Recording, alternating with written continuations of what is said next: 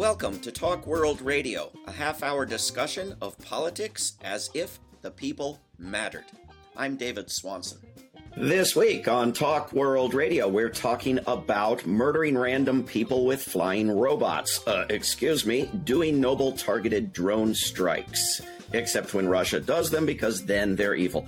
We welcome back two guests, Nick Mattern and Kathy Kelly, are co-coordinators of BanKillerDrones.org. Nick is on the board of Veterans for Peace. Kathy is president of the board of World Beyond War.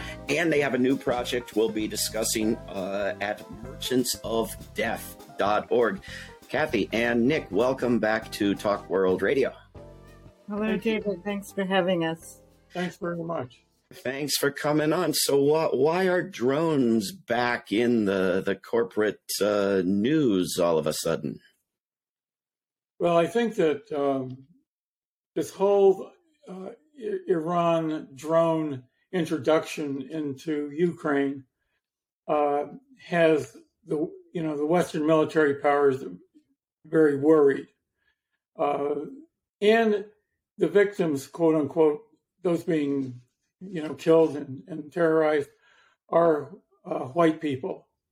Over the last 20 years, the United States has been on a campaign, really, of terror and killing using drones in the Middle East, East Asia, and Africa. Some of that is still going on right now. These are all attacks that have been conducted against people of color. They've been conducted far away from any kind of television coverage.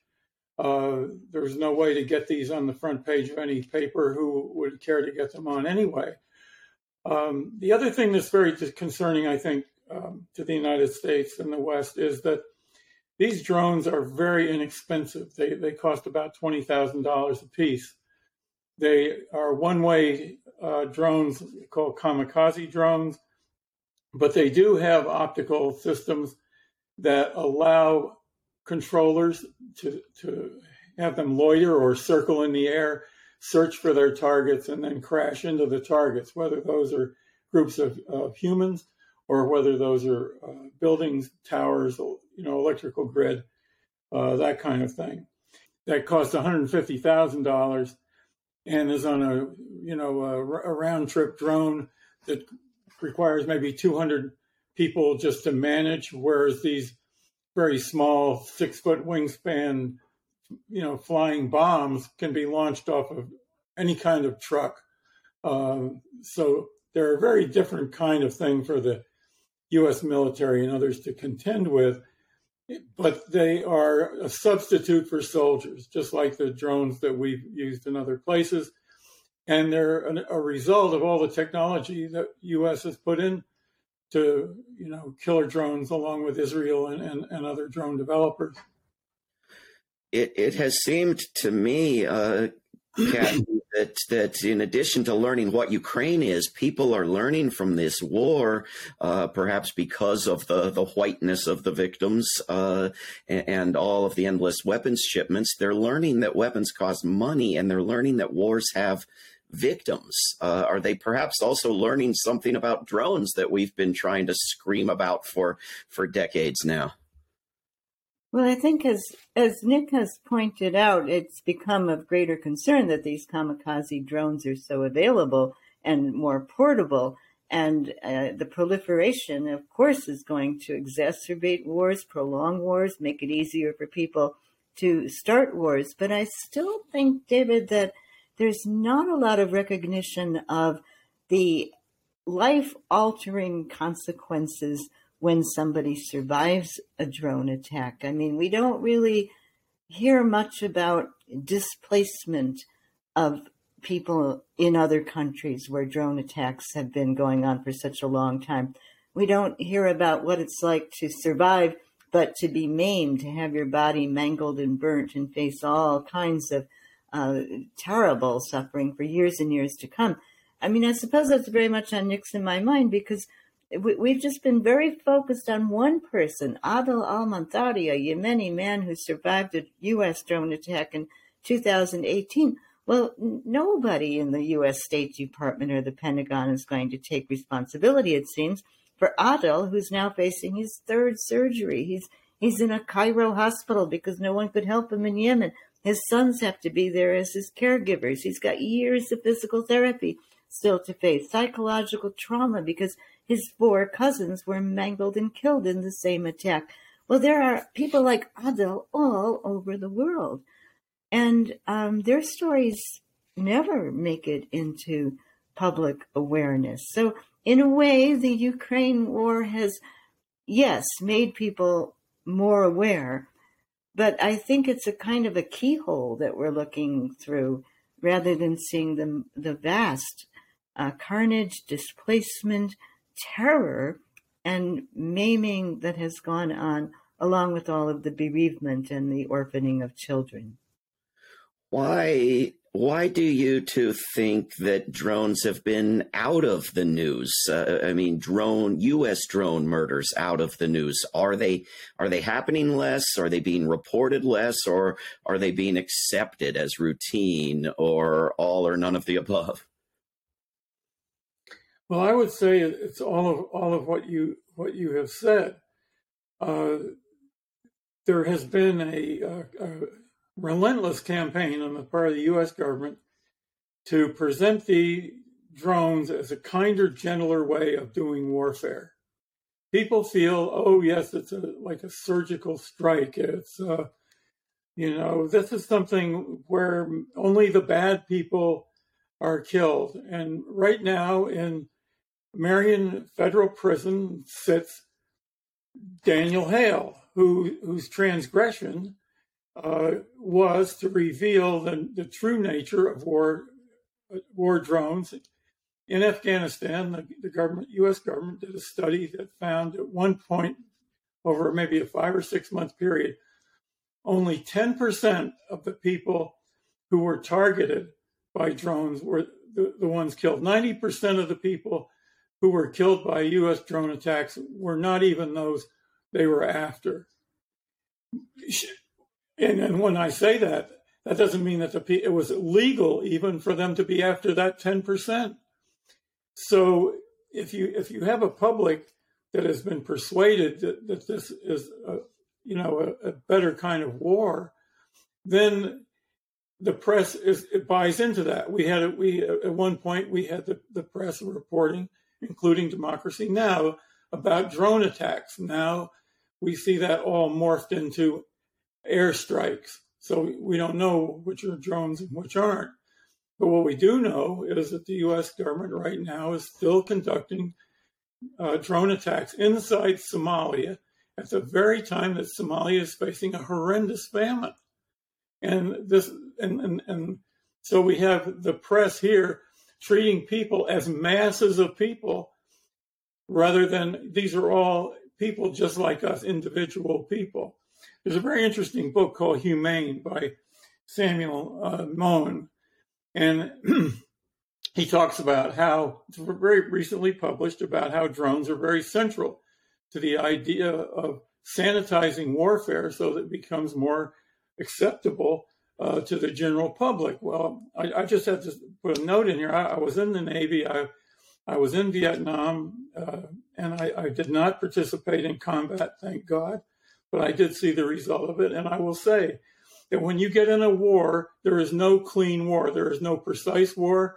There is no war that doesn't involve vicious parts of our nature that you and I, everyone has, that can be awakened in the interest of survival. And these drones are a substitute for soldiers. Kathy, I want to ask about a ninja bomb and a recent drone murder of a guy named Ayman al-Zawahiri. You know, the United States was presenting that particular attack as a very precise attack in which they successfully eliminated any collateral damage. But what wasn't presented was just why it is that there's not collateral damage when you use one of these ninja bombs. And the ninja bomb is fired by a drone, but this particular version of a Hellfire missile, when it makes impact, sprouts out blades, kind of imagine like a lawnmower, so that the person who is hit is chopped into pieces. And that's got to be quite terrifying when people who are among the targeted population know that, that would be assurance that they are not going to survive. And okay, so there's not collateral damage. But then do we think that others aren't going to also develop this technology? There's a worldwide interest in being able to come up with drone technology. And Nick has mentioned that poorer countries can make the kamikaze drones. But as more and more of this technology becomes available to people, it will, I believe, be incredibly terrifying and frightening to be on anybody's assassination or kill list. And then there's also the profit motive. It's a vicious cycle, isn't it? Because there are more and more profits to be made from developing new technologies that are related. Nick lives near an L3 Harris facility. In fact, he goes out and protests once a week early in the morning. But can you tell about the goggles, Nick, that people are now able to use that enable them to get the feed from the drones? There was an article in Defense One this morning about L3 Harris now developing a kind of goggles where the video feed from a drone can come right into the goggles so that soldiers can see what the drone is seeing, and then either fire their drones back or artillery or whatever that might be. So there are millions of dollars to be made, millions and maybe billions, for this ancillary equipment for drone warfare. And then, of course, we don't get into. We could mention also the drones for the ocean, undersea. We can talk about land. Robots on land are armed. There's a concern about armed robots now for the Oakland police. So this kind of substituting is for humans with machines is where we're headed with war right now. But inevitably, in the end, it's going to be the civilians who are going to be the subject of the machines until one side is ground down and then the other has to just submit. And so this is not, machine war does not save humans. It makes humans more and more vulnerable. But this is where it's headed. We are speaking with Nick Mottern and Kathy Kelly, who are co-coordinators of bankillerdrones.org, among many other important things. And it seems like both of you and I and many people, it wasn't difficult, were warning years and years ago that other countries would get these things. It wouldn't be just the U.S. and Israel who had these things. It seemed so obvious. And of course, now it's happening. My only explanation I can think of is that the weapons companies don't mind that. They think it's a good idea for everybody to have these things. Did the brilliant, brightest of the brightest running the U.S. military, did this not occur to them? Do they not mind? Do they think it's a good thing? Did they think they could handle it with counter drone technology? What's going on here? Well, my appraisal is that the U.S. has the kind of hubris and sense of superiority that would suggest that they can always out-technology anyone else. And during the Obama administration, I think it was 2016, legislation went through the Congress with no objection, with no debate. But backed by lobbyists for the aerospace industry, legislation put drones into the U.S. airspace. They created a situation where basically drones had a free run anywhere in this country and with the AUMF in the world.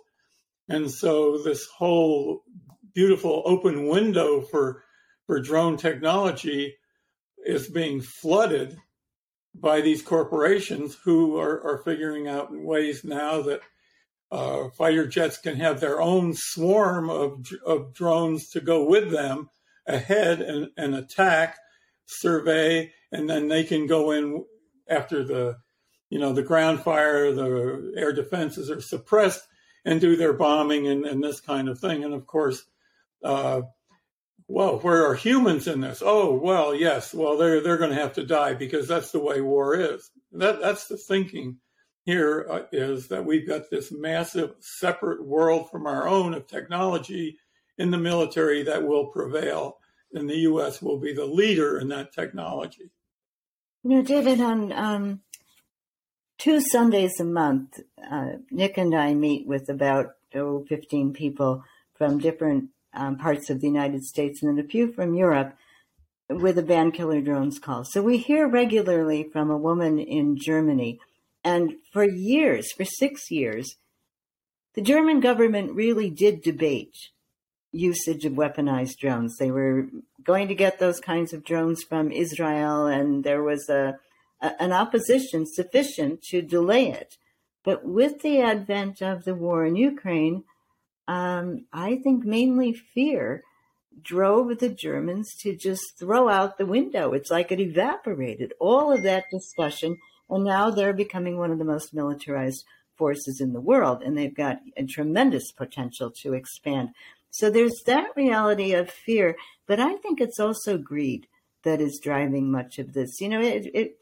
Craig Whitlock, writing for the Washington Post, really with 2 Freedom of Information Acts, came up with a boatload of material about retired U.S. military who are making 6-figure salaries plus free housing if they trot on over to the United Arab Emirates and advise them on how to use United States military equipment. And then there are plenty of people, including, electricians that had worked for the military, painters that had worked for the military, who can, make quite a lot of money. And it's hard for people to turn that down, I guess. And where do the ethical questions come in? I think nowhere. And where is the restraint? I think the Pentagon and the legions of lobbyists who keep on arguing for more and more militarism, they just get piles of cash that they can tap into, and it generates more greed. Kathy Kelly and Nick Matern, you also are making plans for a project next year to raise ethical and legal questions called Merchants of Death. Can you give us a bit of a preview of what's happening with that? Well, it's been a very exciting project in many ways.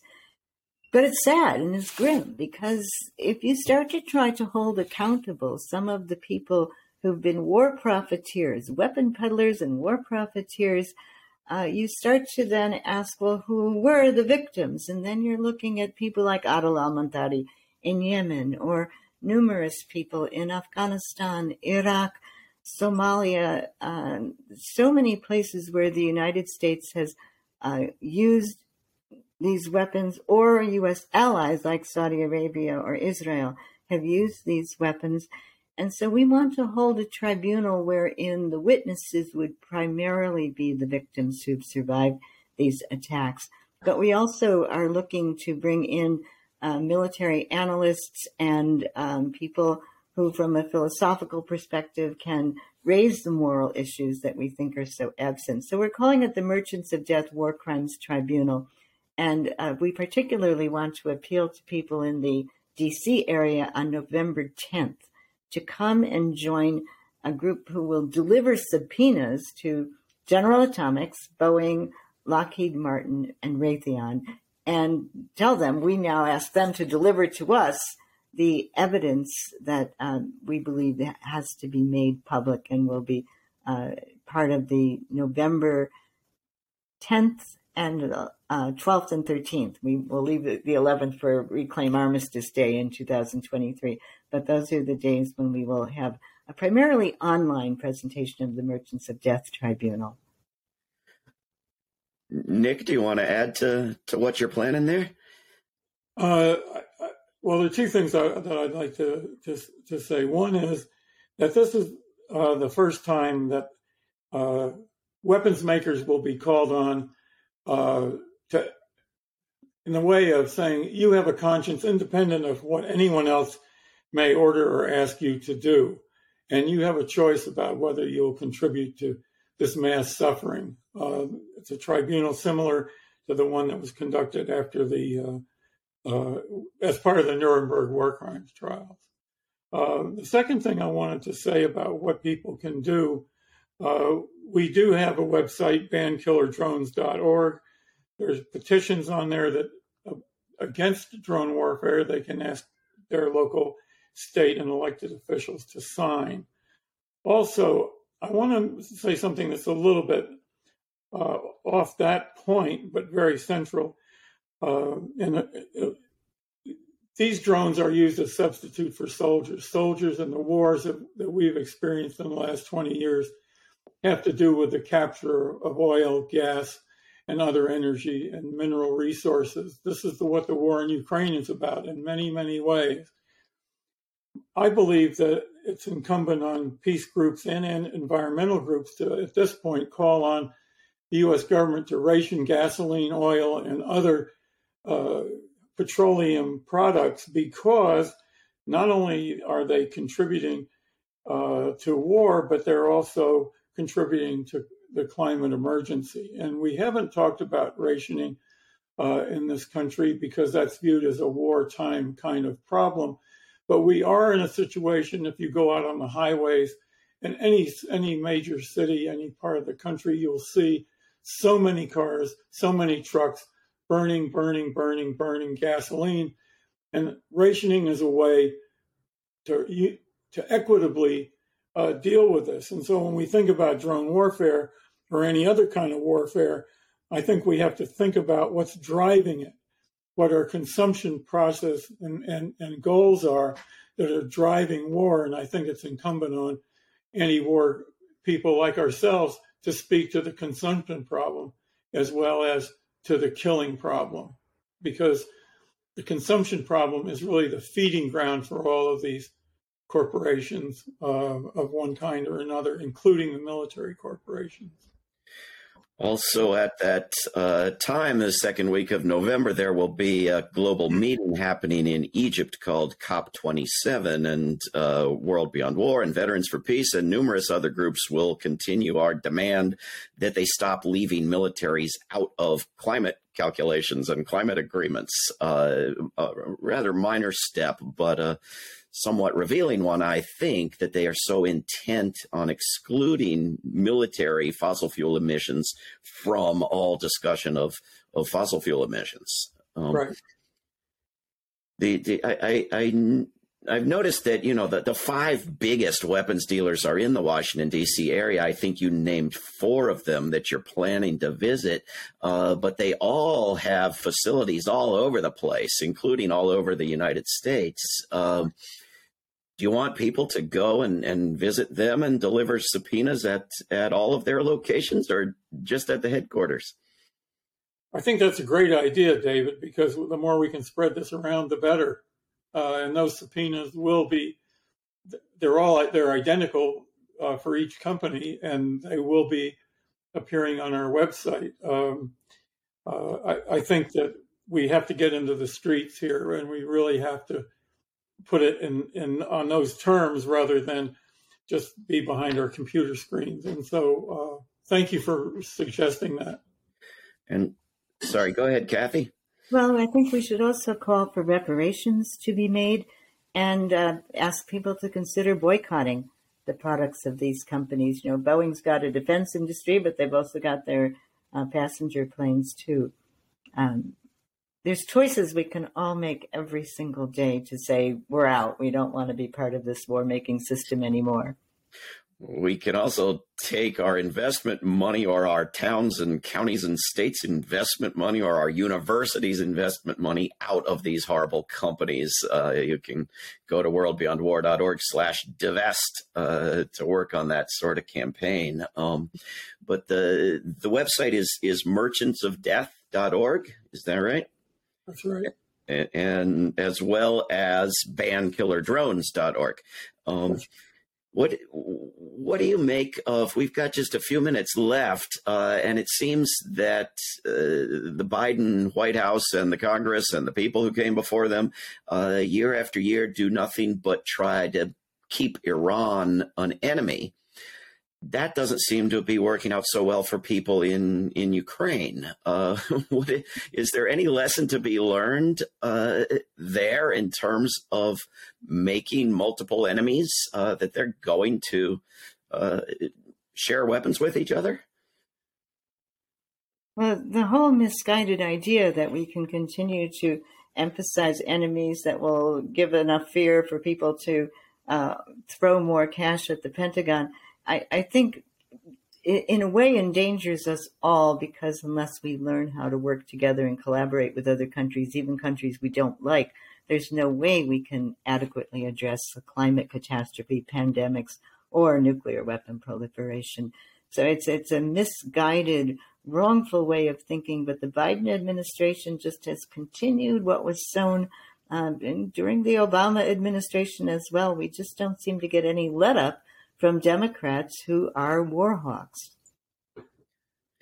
We got just a minute left. Nick, I see in the U.S. media all the time, including this past week on the front page of the New York Times, videos about how cool drones are, little spy drones on the good Ukrainian side of the war, telling them where the Russians are hiding.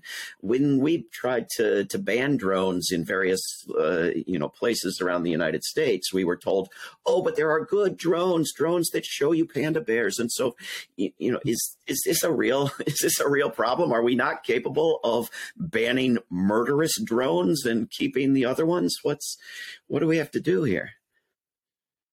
I think that the sad reality is that people have to see people like them dying and suffering before they understand what people have been talking about. And when, when your father or cousin or brother is Adel El-Manthari, and you can picture yourself that way, suddenly you don't want to have weapons on drones. Well, I hope we can somehow expand our understanding of other people's suffering fast enough to undo these things. We've been speaking with Nick Mattern and Kathy Kelly, co-coordinators of BanKillerDrones.org, and also planners of merchantsofdeath.org. Check them out. We'll have the links up at talkworldradio.org. Kathy and Nick, thank you very, very much for coming on Talk World Radio. Thank you, David. This is Talk World Radio. I'm David Swanson. Take action at rootsaction.org. Help end war at worldbeyondwar.org. Read or listen to today's Peace Almanac entry at peacealmanac.org.